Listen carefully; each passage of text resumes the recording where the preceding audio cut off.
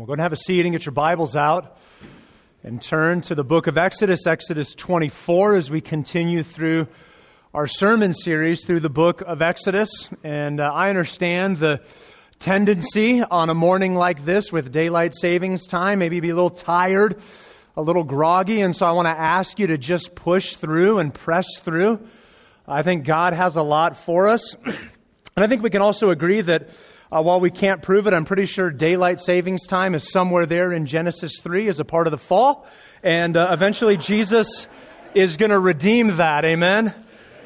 Oh, Adam and Eve never dealt with daylight saving times. But so let me start by asking a question. Let me pose a question for you and really start to move our mind towards what God has for us.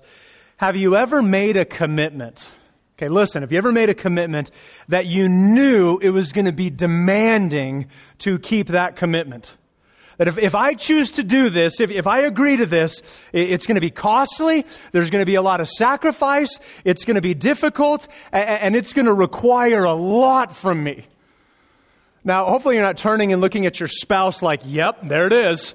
And if you do, okay, right, I mean, marriage is difficult, but if you do, hopefully you would say that it's worth it. For myself, I was thinking about this week, and it actually took me back to when I was in college. So I went to NAU, which is in Flagstaff, and I was a part of a ministry where we would go out and we would serve this boarding school, Navajo boarding school. It's about an hour outside of Flagstaff, and a pretty neat ministry. There's a pretty rough group of kids that we worked with.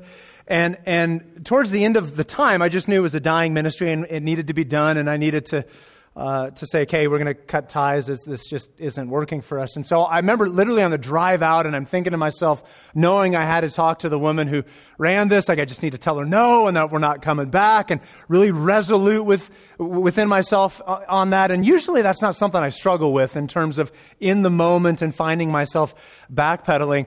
And so I remember her just like petitioning and pleading, like, we really need you to come out. And I'm like, no. And then the words yes came out of my mouth. And it was, one of those things like, oh, you can't bring that back. And even in that moment, trying to be like, just gut it out and tell her, no, you're not coming back. And I just couldn't do it. And I knew in that moment, that next semester of going out there was going to be incredibly costly and difficult and demanding. And it was. It was a slog and it was hard. I think God used it and He blessed it. But it was a commitment that was very, very costly. And here in Exodus 24, we're going to see really the greatest example ever of a very costly, difficult, and demanding commitment. And it's not on Israel's side of the covenant, it's on God's side of the covenant. Because what is confirmed here in Exodus 24 will require the ultimate sacrifice from God to reconcile and redeem His people. And so right here out of the gate, here's where God's Word is moving us this morning. This is where we're going to head for the entirety of our time. It's around this idea right here, loved ones. It's that God's covenant commitment calls us to worship, to fellowship, and to obedience. The covenant commitment that God makes with His people is going to call us. It's going to demand of us that we're going to worship God, that we're going to fellowship with God, and we're going to be obedient to God. Just so you don't believe I'm making this up, let's read Exodus 24, and then we'll pray and begin to walk through this text. I'm going to start in verse 1 and read through the entirety of the chapter. Here we go. Then He, that's God, then He said to Moses, "Come up to the Lord, you and Aaron, Nadab and Abihu, which are Aaron's two sons, and the 70 elders of Israel, and worship from afar. Moses alone shall come near to the Lord, but the others shall not come near, and the people shall not come up with him." Moses came and told the people all the words of the Lord and all the rules. And all the people answered with one voice and said, "All the words that the Lord has spoken, we will do." And Moses wrote down all the words of the Lord. He rose early in the morning and built an altar at the foot of the mountain and 12 pillars according to the 12 tribes of Israel. And he sent young men of the people of Israel who offered burnt offerings and sacrificed peace offerings of oxen to the Lord. And Moses took half of the blood and put it in basins, and half of the blood he threw against the altar. Then he took the book of the covenant, which is everything that we looked at last week. It was all of the words that God had spoke to Moses on all of those laws that we looked at last week, and then that he wrote down here at the beginning of verse 4. Verse 7, then he took the book of the covenant and read it in the hearing of the people. And they said, all that the Lord has spoken we will do, and we will be obedient. And Moses took the blood and threw it on the people and said, behold, the blood of the covenant that the Lord has made with you in accordance with all these words. Then Moses and Aaron, Nadab and Abihu, and 70 of the elders of Israel went up, and they saw the God of Israel. There was under his feet, as it were, a pavement of sapphire stone, like the very heaven for clearness. And he did not lay his hand on the chief men of the people of Israel. They beheld God and ate and drank. What a moment. Verse 12, the Lord said to Moses, come up to me on the mountain and wait there, that I may give you the tablets of stone with the law and the commandment which I have written for their instruction. So Moses rose with his assistant Joshua, and Moses went up into the mountain of God. And he said to the elders, wait here for us until we return to you. And behold, Aaron and Hur are with you. Whoever has a dispute, let them go to them. Then Moses went up on the mountain, and the cloud covered the mountain. The glory of the Lord dwelt on Mount Sinai, and the cloud covered it 6 days. And on the seventh day he called to Moses out of the midst of the cloud. Now the appearance of the glory of the Lord was like a devouring fire on the top of the mountain in the sight of the people of Israel. Moses entered the cloud and went up on the mountain. And Moses was on the mountain 40 days and 40 nights. What a scene, or what a series of scenes that we see here. And so before we go any further, why don't we pause, why don't we pray and ask God to give us wisdom and insight into His Word. Pray with me. Jesus, Lord Jesus, we come before you and we thank you for your Word. God, we thank you for your redemption on our behalf. And God, we pray that you, through the power of your Spirit, would come and open our eyes to see the truth of your word, that you would come and speak to us in whatever manner we need to be spoken to. And so whether we need to be encouraged or challenged, whether we need to be exhorted or reminded of our sonship or daughtership in you, whatever it is that we need, that you would remind us of these truths through your word today. And God, not only for us, we pray for another church in the area, and this morning we pray for Providence Christian Center. God, for Dennis Haraldson and David Holitz as they co-pastor that church, would you be with both of those men as they seek to honor you and lead that body of believers in a way that is pleasing to you. And God, would you open that church's eyes to the truths that you have for them this morning as well. And God, for us, we simply submit ourselves to you now, saying, Jesus, come and do what only you can do in and through your people. And we pray this in your name. Amen. Title of the message this morning is God's covenant commitment. God's covenant commitment, and what we see happening in Exodus 24 is God is confirming this covenant that He has with His people. And the people of Israel are responding in saying that we are willing to commit to this. We are willing to be obedient to all that God has laid out for us. And so what started back in Exodus 19 with that very dramatic moment when they came to the front of the mountain is now culminated at the end of that time with another very dramatic scene of smoke and cloud and fire and all these other crazy things, at least from the appearance from the nation of Israel's perspective. But God is now culminating this covenant with His people. And really three distinct scenes that we see unfold in chapter 24. And what's interesting is that they're narrowing in their effect. It starts with the whole of the nation in verses 1 through 8. Then you have Moses and 73 others in verses 9 through 11. And then it's just down to Moses by the time you get to verse 12 going up on the mountain. Although it does say that Joshua was with him there. And that's really the first time we've seen or heard anything of Joshua in the book of Exodus. But these three scenes really break down or frame the text, at least the way that we're going to move through it here this morning. So let's just begin to get into God's covenant commitment. And here's the first thing that we see, and we'll spend really a good portion of our time here in these first 8 verses, but it's this, it's that God confirms His covenant with us. That God confirms His covenant with us. And so I want you to notice 3 distinct things in these first 8 verses. In fact, the first is this. Look at verse 1 and 2. That part of God confirming His covenant with us is that we are to approach God with reverence. We approach God with reverence. Look at verse 1 and 2. Then the Lord said to Moses, come up to the Lord, you and Aaron, Nadab and Abihu, and the 70 elders of Israel. This next line is so interesting. And worship from afar. Hey, come up and worship me, but don't you dare get too close. You be very, very careful. Only this far. And then he goes on, and look at what he says next. Moses alone shall come near to the Lord, but the others shall not come near, and the people shall not come up with him. God making this clear delineation of who's to come to where, but for all of them, that there are boundaries that you are not to come any further. Why? Because God is a holy God. And he's saying, you worship from afar, because if you get too close, I will consume you. Because you cannot handle all that I am. We're to approach God with reverence. I mean, do you understand what this means? I mean, do you really understand what this means? Sometimes I wonder if we really get this. In fact, I think sometimes we get a little cute with this. We'll make a big deal. We'll put a great emphasis on the friendship of God or the approachability with God. And those things are true. Those are good things. But we'll put such an emphasis on that either we miss or we undermine the holiness of God, the moral perfection of God, that God is distinctly different from us. And sometimes I think we forget just how wide that gap is. That God is in fact a holy God, and you and I are certainly not a holy people. Right? So God puts this standard out for them because if they were to come any closer, they'd be consumed by His holiness. Which is what we see later in the book of Exodus, right? He's going to tell Moses, you can't see my face and live. Or you think about Isaiah's throne room vision. Isaiah sees the hem of God's garment, and what's his response? I'm ruined. Like, surely God's going to kill me. I can't handle this.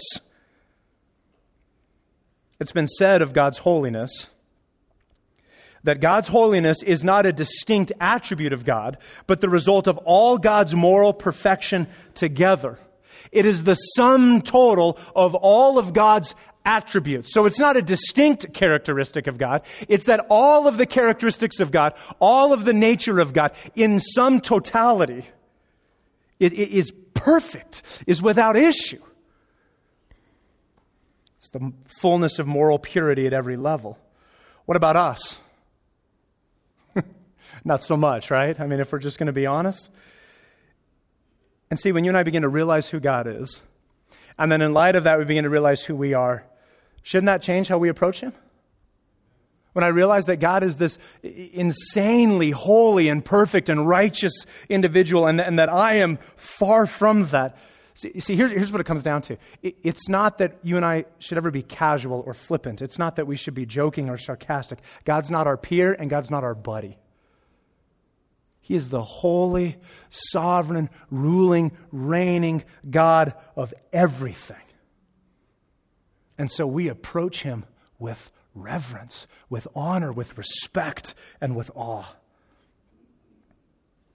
We approach God with reverence. Notice this secondly, look at verses 3 through 7, is that we respond to God's word with obedience. We respond to God's word with obedience. And so God has said, don't come any closer. Verse 3.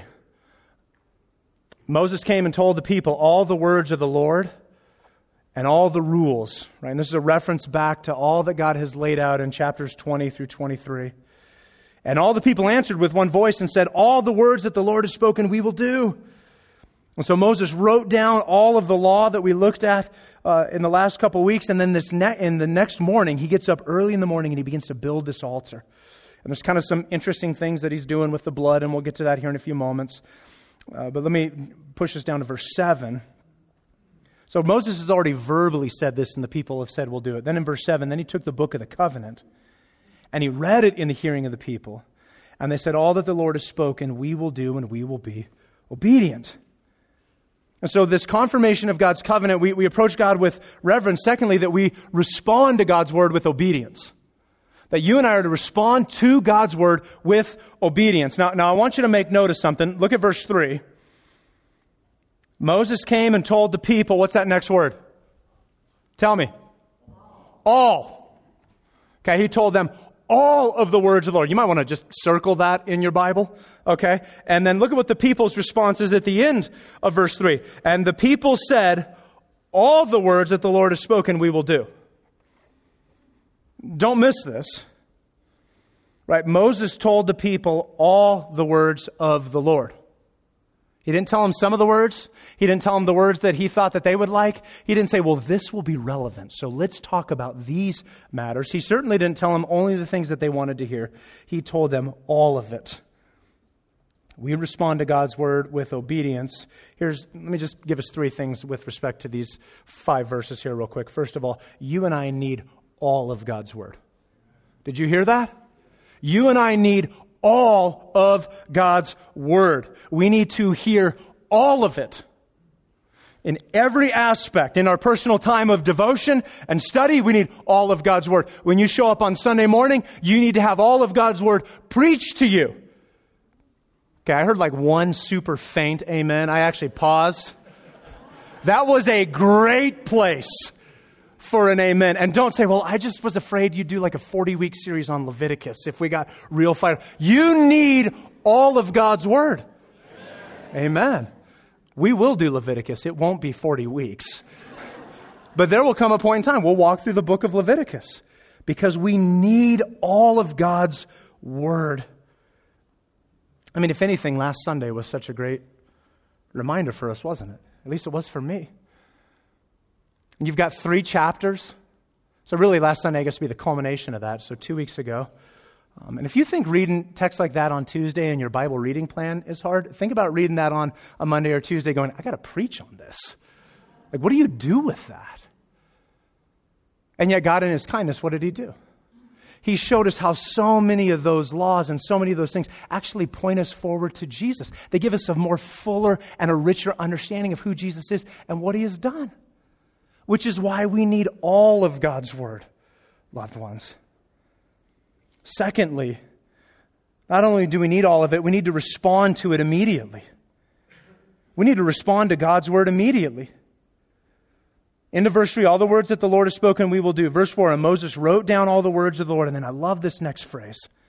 See, there's some things that happen with Moses and God that we don't know all of the conversation. In fact, in the next couple weeks, we'll look at chapters 25 through 31, and that's going to be the sum total of 40 days worth of conversation between God and Moses. And so obviously there's some other things that were mentioned that aren't recorded. And this is one of those things. Moses, early the next morning, what does he do? He gets up and builds this altar.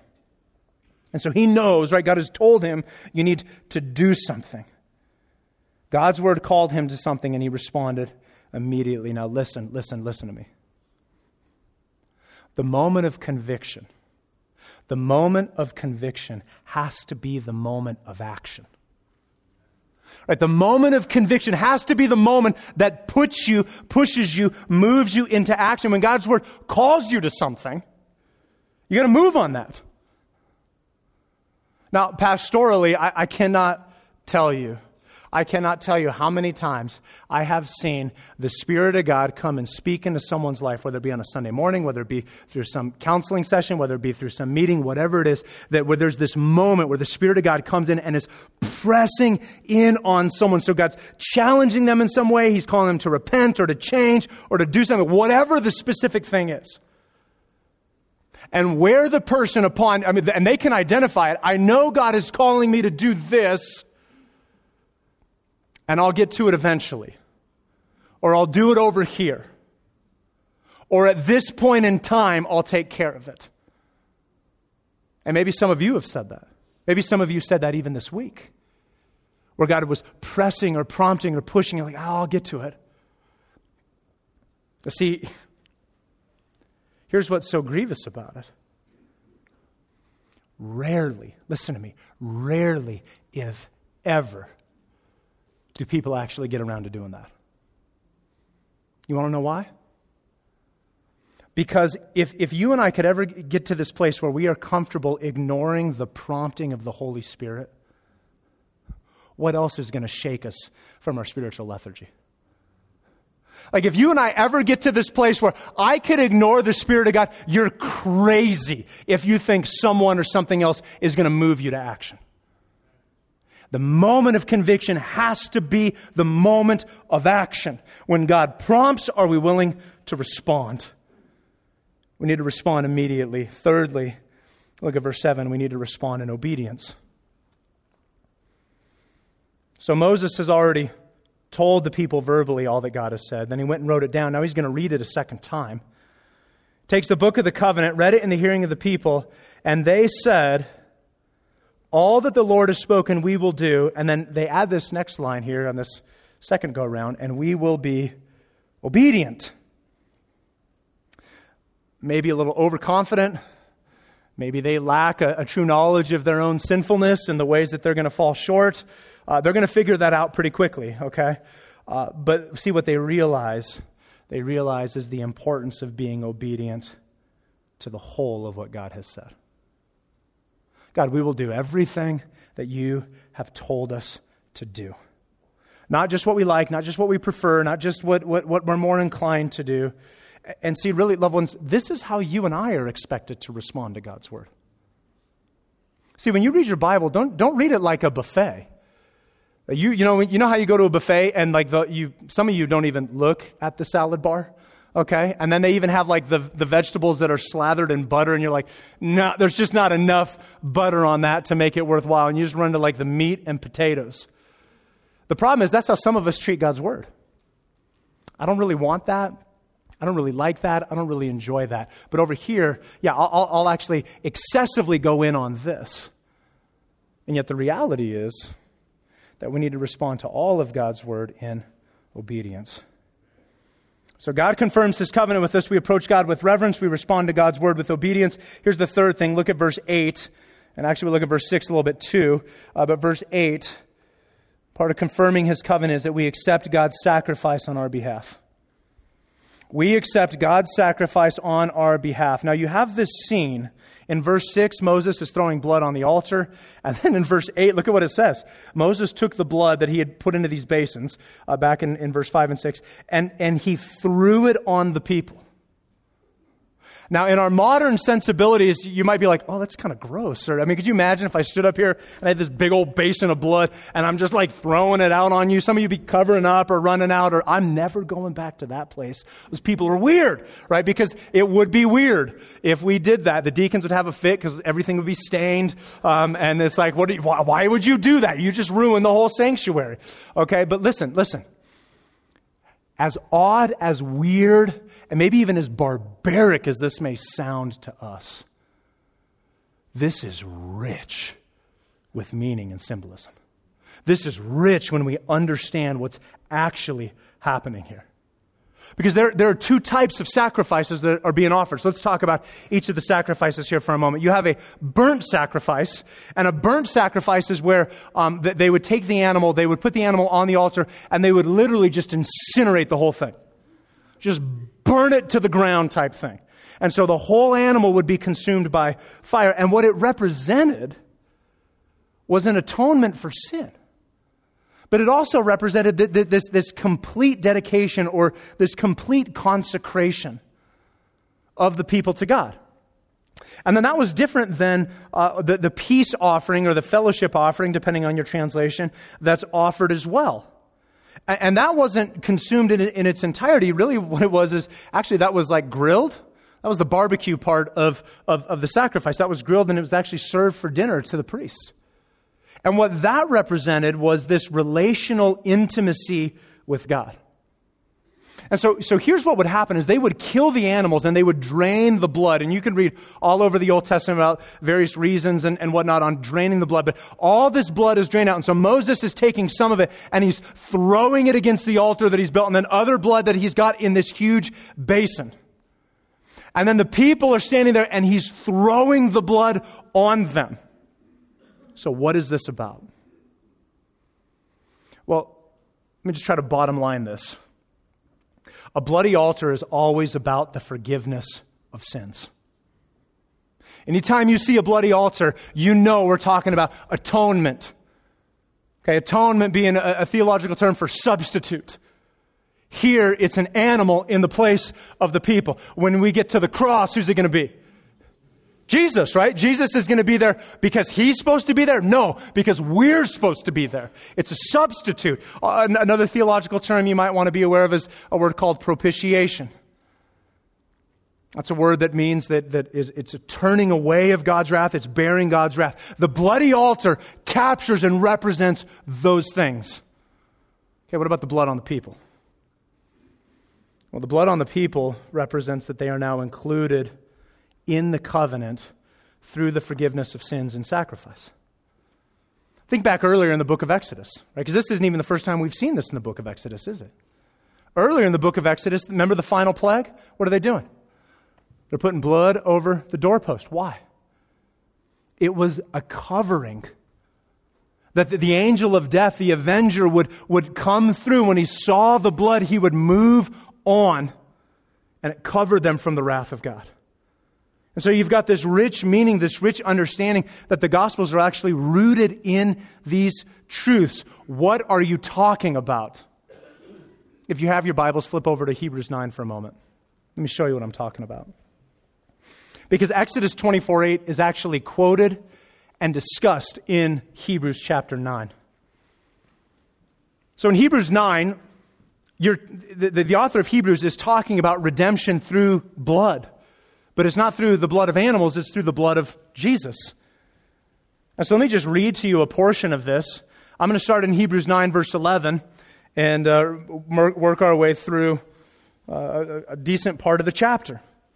Verse 11, but when Christ appeared as a high priest of the good things that have come, then through the greater and more perfect tent, which we're going to get to next week, talking about the tabernacle, not made with hands, that is not of this creation, he entered once for all into the holy places, not by means of the blood of goats and calves, but by means of his own blood, thus securing an eternal redemption. So the author of Hebrews is comparing the sacrifices that would be made to the ultimate sacrifice that Jesus would make. Jump down to verse 15. Speaking of Jesus, he says, therefore he is the mediator of a new covenant, so that those who are called may receive the promised eternal inheritance, since a death has occurred that redeems them from the transgressions committed under the first covenant. For where a will is involved, the death of the one who made it must be established. For a will takes effect only at death, since it is not in force as long as the one who made it is alive. Listen to what he says next. Therefore, not even the first covenant was inaugurated without blood. He's like, we're not doing something new with Jesus. The Old Testament has already laid out for us what we're supposed to do. We're just seeing it done in a better and more complete fashion. Then he goes on, he says this, for when every commandment of the law had been declared by Moses to all the people, he took the blood of calves and goats with water and scarlet wool and hyssop and sprinkled both the book itself, that's the book of the covenant, verse 7, and all the people, verse 8, saying, and then quotes here, Exodus 24:8, this is the blood of the covenant that God commanded for you. And he goes on and he says this, in the same way he sprinkled with the blood both the tent and all the vessels used in worship. Indeed, under the law, almost everything is purified with blood, and without the shedding of blood, there is no forgiveness of sins. And then he goes on and he finishes out the chapter talking about how Jesus is the ultimate sacrifice. And I don't want to go there this week because we're actually going to spend some time there next week. The point being that Jesus has accomplished this. Right, what you're seeing happen, this blood being splattered around, is actually a means of forgiveness that flows to the people. And so God confirms his covenant with us, and that we approach him with reverence, we respond with obedience, and we accept God's sacrifice. And so we move from that scene now to these final two scenes. These ones will come a little bit quicker here. But these final two scenes, notice this next in verses 9 through 11, that I just wrote this down, that we feast in fellowship with God. That we feast in fellowship with God. Look at what the text says. Verse 9, Moses and Aaron, Nadab and Abihu, and 70 of the elders of Israel went up, and they saw the God of Israel. Wait, what? There was under his feet, as it were, a pavement of sapphire stone, like the very heaven, for clearness. And he did not lay his hand on the chief men of the people of Israel. They beheld God and ate and drank. And maybe you're reading that, scratching your head, going, wait a second. How how did they see God, and how did they behold God, and how were they in the presence of God? Just a moment ago, God was saying, don't you come any closer. And now he's letting them come in. What is going on here? Well, let me first of all say that there's probably more questions than answers in terms of what we know about this text. Okay? What we can't deny is that this is a remarkable moment. However, let's just let the text speak for itself. That it says they saw the God of Israel. And then what does Moses write about? The only thing that Moses writes about is what was under God's feet, and even that he didn't have adequate language for. So it's entirely possible that in saying that they saw God, that really it's pretty similar to what Isaiah saw, the hem of God's garment, and he was undone. We don't know that to be true. There's a lot of questions about that. But when you look at, of all the things that Moses could have talked about having seen God, I'm not sure the thing that looked like a clear pavement under his feet would have been the thing that I would have wrote down for all of humanity to know about. So it's quite possible that was actually all that they saw, but they knew that they were in the presence of God. And they know this because look at verse 11. And he, speaking of God, did not lay his hand on the chief men of the people of Israel. They expected God was going to respond to them in a way that quite possibly would have required their life. And so while there's a lot that we don't know, what we do know is that this is a unique and profound moment. And it's more than just sealing a covenant. In fact, I would suggest to you that this speaks to a far more significant issue, a far more pointed issue than just, well, they saw God or they had a meal. See, to feast and to fellowship with God is to understand God's intention, which is to be with his people. Do you hear that, loved ones? God's intention is to be with his people. Here's what you have to understand. Meals in the scriptures matter. They're very significant, very important. Because this moment that you see unfolding in verses 9, 10, and 11, and God's intention of being with his people, it's actually repeated in other places in the scriptures. Let me give you, I think, the two most prominent places that we see this repeated. The first being the night before Jesus' death. What's Jesus doing with his disciples? He's sharing a meal. But it's not just any meal, right? It's tied to Passover. And then think about the language that Jesus uses at that meal. Like if we don't have Exodus 24, it's weird. But in light of Exodus 24, all of a sudden it starts to make sense. Here's what Jesus says in Luke 22 at that Last Supper. He says, this cup that is poured out for you is the new covenant in what? In my blood. Isn't that what's going on here? You got a covenant and you got blood that's sealing a covenant. And then they're sharing a meal together. See, what I would argue that Jesus is doing at the Last Supper is he's actually pointing back to this meal in Exodus and similar meals like this, and he's using that to point forward to a far better covenant that comes through him. That it's not the blood of bulls or ox or goats or lambs that's going to reconcile people to God, but it's the blood of Jesus that's going to reconcile people to God. And so you have this incredibly profound meal that shows up at the death, burial, and resurrection of Jesus, but then there's another one that I think is maybe equally important in the broader scope of understanding the whole of the biblical narrative. And it's found actually at the end of the Bible. And so if you were to go to Revelation 19, there is something in Revelation 19 that's referred to as the marriage supper of the Lamb. And at the marriage supper of the Lamb, essentially what you have, it's a pretty graphic image, but you have all of those who belong to Jesus coming to feast with him.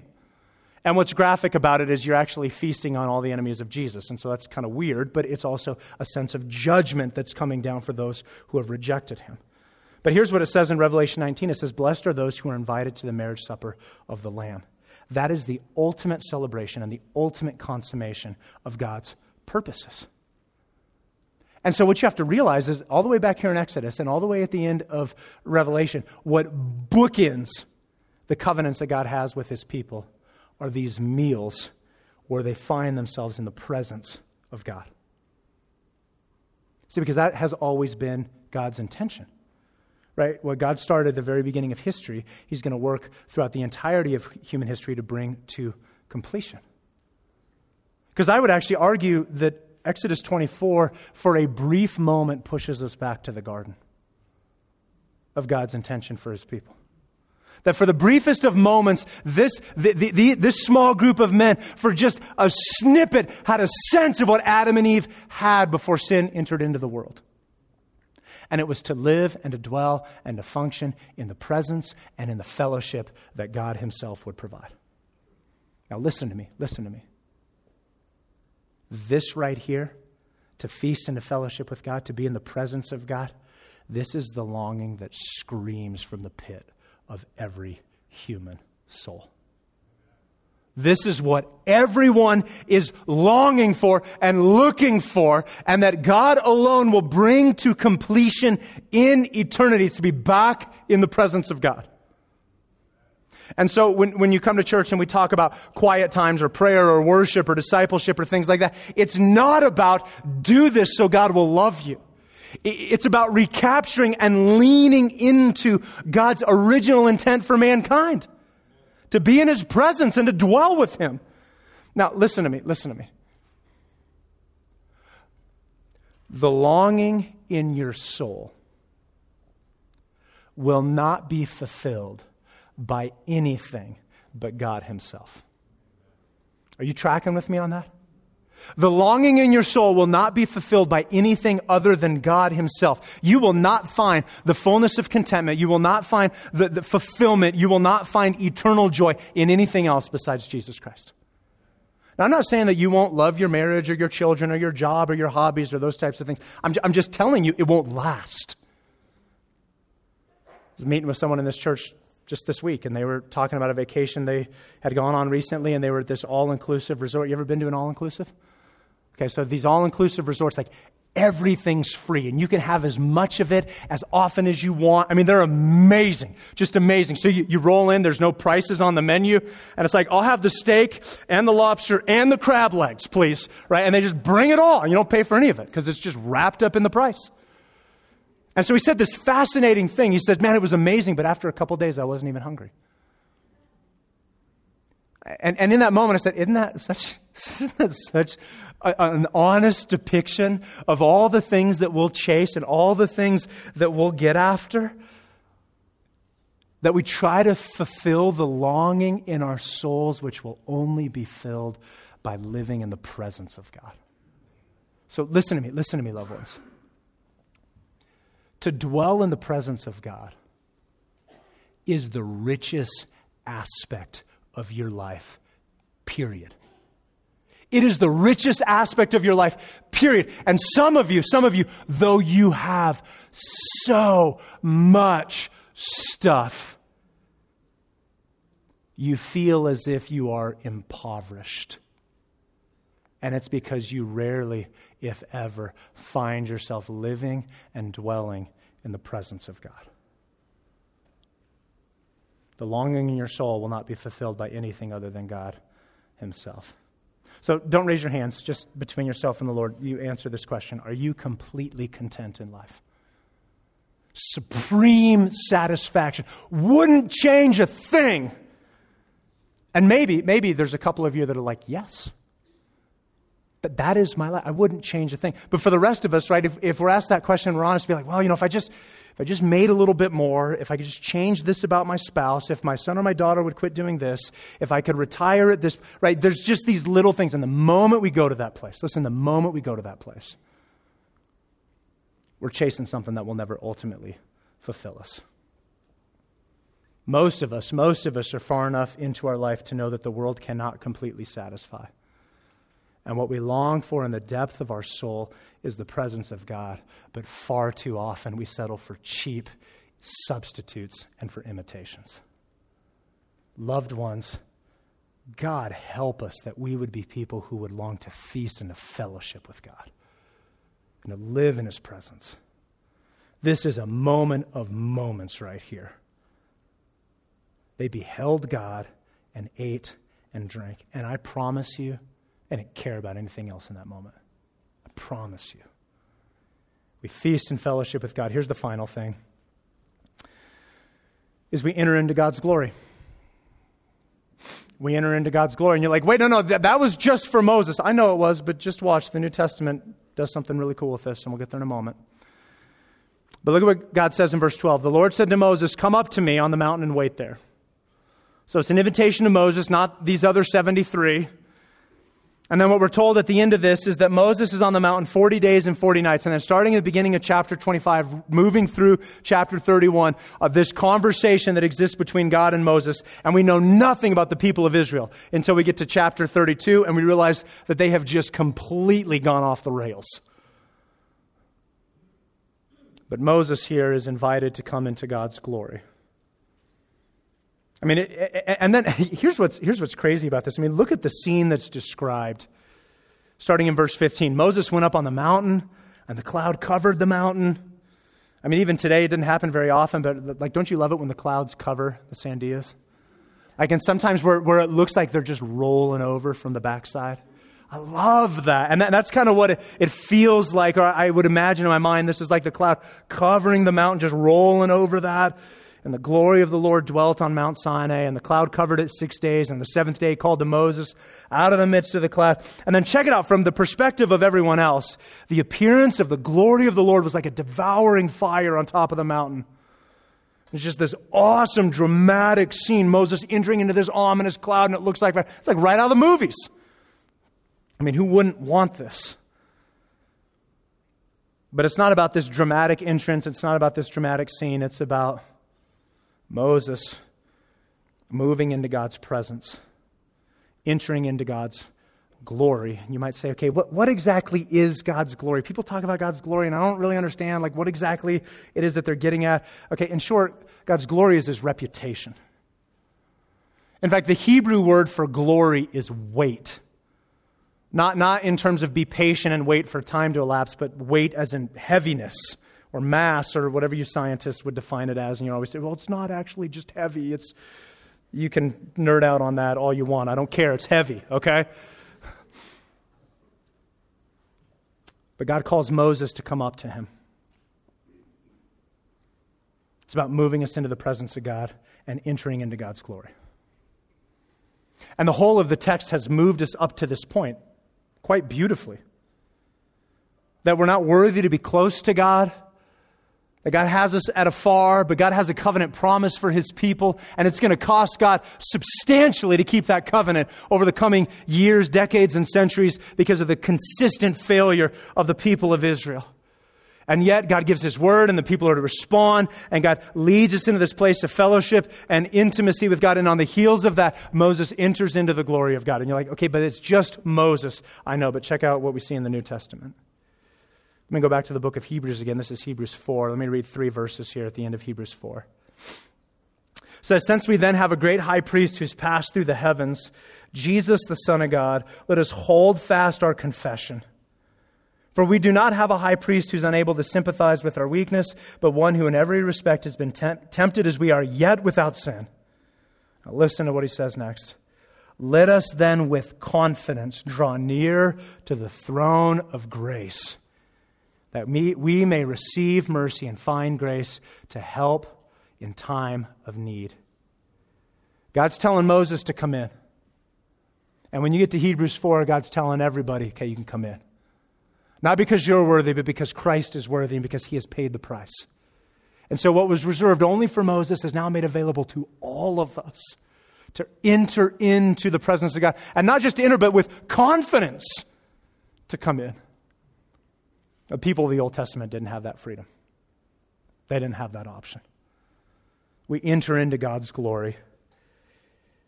You might say, yeah, I get it. That makes sense. That's kind of big picture. What does that look like on a Tuesday? Let me give you 4 things here, and we'll land the plane with these 4 things. Ways that you and I enter into God's glory. I'll just tell you right now, these are all things you've heard plenty of times before. Here you go. Here's the first. You want to enter into God's glory? Read your Bible. Really? That's the first one? Yep. Sure is. Read your Bible. When you go into the presence of someone else, you engage or interact or speak with that person. You want to enter into God's presence, you read His Word. Read what He said. do what he's told us to do. Unfold who he is. There's this fascinating thing that we do, and I don't know why it is. People will be like, I just don't feel like God's speaking to me. Like, what are you reading in the Scriptures? Well, I haven't really been in the Scriptures. Yeah, you're right. God's not speaking to you. But it's not his fault. Read your Bible. Or we'll do this other really weird thing where we've got some big decision coming up in our life or there's really pressing matter, and it's like we want God to appear in bodily form and be like, do this or don't do that or go this way. And people are like, I just feel like I'm struggling to figure out what God's intention is for me. It's like, well, what are you seeing in his word? Well, I'm not really reading it. Listen, if you won't do the simple thing, why in the world would God come and do a special thing? Read the Bible. Secondly, I'm going to blow your mind again. Here you go. You ready for this? Pray. I know all of this. Well, if you knew all of this, then you would already be living in God's glory and in his presence. Pray. I cannot express strongly enough how wild it is that at any point in time you and I can come into God's presence. In fact, next week, what we'll see with the tabernacle is just how limiting that was. At any moment, at any point in time, you can come into God's presence. At work or at home, you can be driving your car, in the shower. I mean, it's crazy to think about that you could be on Facebook and still be in God's presence. I'd prefer you go into God's presence before you go to Facebook so you don't post something just ridiculous that you regret, okay? But even in that moment, you can be in God's presence. I'll be honest about myself that in my life, I feel like I'm just at the very beginning, starting point of figuring out about what it really is to pray without ceasing. I feel like I know so little about that, and I've got so much to learn on that. I am comforted by Tim Keller. Tim Keller, one of the most prominent pastors in our day and age. Tim Keller wrote a book on prayer. You want to know what the opening line of that book was? He said, in the second half of my adult life, I discovered prayer. And I read that and I just said, thank you, God. Like if Tim Keller took him till the second half of his adult life, there's hope for all of us. I'm just barely beginning to even have a sense of what's going on here. And here, I can tell you this, it's not being holed up in your closet for hours or weeks at a time, though there's places for that. It's that God is constantly on our mind. That I see a red light through the lens of how God sees it. That I see that slight from a coworker through the lens that God would see it. That I see that random inconvenience from that person at the grocery store through the lens by which God would see it. And I begin to interact with God on that. It's part of entering into God's glory and living in his presence. Here's the third thing. I mean, these are just so revolutionary, aren't they? Here's the third thing. This one's going to really blow your mind. It's worship. Worship. Now, we do this thing with worship where we want to make it really narrow, and we go, well, it's only singing. Worship is far more than singing, but it's certainly not less than that. The primary form of worship that we see expressed in the Scriptures is through song. It's not the only way that you worship. Listen to music that's going to lead you to worship. Sing in a manner that's worshipful and pleasing to the Lord. That's certainly part of it. But then there's no other shortage of ways that will lead you to worship. I'll give you one example from my life. When I get into creation, I can't help but worship. Every time I go on a hike, God becomes more glorious. It's not that he's actually more glorious. I just see more of it. So for me, I love being outside because God just gets bigger and more profound and better. Or here's an honest confession. I'm a huge nerd. I just am. Some of you are like, yeah, I know. We knew that. Okay. But I just love nature documentaries. And so for me, like, man, the perfect afternoon, relaxing afternoon is give me 2 hours uninterrupted they got to be British. Like none of these, like American commentators or narrators, their voices are lame. Give me a British guy, right? But talking about the earth and showing just these insane images. Planet Earth, 2 hours uninterrupted, like I think I'm in heaven, okay? But what I found myself doing is I watched those, and you see something about a wolf or a seal or a polar bear or the ocean or whatever, you just begin to marvel at God's creation. So I'm sitting here, there's an irony that I'm watching nature documentaries that want to mock a creator, and yet their documentary makes me worship the creator. I love that. Maybe I should write them and tell them, hey, you guys failed. But anyway, right, worship. Here's the final thing. And this is far from exhaustive, right? But just trying to be practical. Express thanks. Express thanks. Thank God for what He's doing. Pay attention to what God is doing and tell Him thank you for that. So this past week, I honestly couldn't even put my finger on it if I tried and just thinking about this, but this past week I just found to be highly frustrating and discouraging and disappointing in so many different ways. And I'm doing sermon prep, and so Wednesday evening I'm finishing up here, and the twins are on a swim team, so multiple nights a week over at the aquatic center, and often I'll drop them off, go work at the library, and then pick them up when they're done. And so Wednesday evening, go to the library, and I'm just really discouraged, really frustrated on some different things. And I was looking at this particular thing, and I go, you know what? I just need to take a few minutes and try to thank God just for the last month. Let me see if I can find things in the last month. And the first few things are kind of slow, but then what happens? It's like the dam breaks and it just all comes rushing out. And in a matter of 10 minutes, literally in a matter of 10 minutes, I went from this place of frustration and discouragement and disappointment to being someone totally radically changed. Why? Because you cannot come into the presence of God and not be changed. And it wasn't the issue of saying thanks about a couple of things, though that certainly doesn't hurt, but it was being drawn into the presence of God. And as you and I are drawn into the presence of God, whether it's through reading our Bible or praying or worship or expressing gratitude and thanks or praise or any host of other things, God changes us. And so in this, what was reserved solely for Moses, you and I can enter into God's glory, which is insane. God's covenant commitment calls us to worship, to fellowship, to obedience. And God help us that we would answer that call according to His grace and His mercy. Let's pray. Jesus, we thank you. We thank you for your covenant. God, we thank you that you're faithful. God, we thank you that you didn't walk away, that you didn't give up, that you didn't say, I'm done. God, we thank you that you're a good God who's accomplishing a good work in your people. God, thank you that you confirmed this covenant until you chose to send your Son to enact a better one. And so we thank you for Exodus 24 and how it gives us just a little bit of a bigger insight, a little more of a glimpse into the fullness of who Jesus is. And so God, would you help us? God, would you help us to live in your presence, to live in the fullness of all that it means to be your people? God, that you call us to worship, you call us to fellowship, that you call us to obedience. And God, help us, that's exactly who we would be. Pray this in your name, Lord. Amen.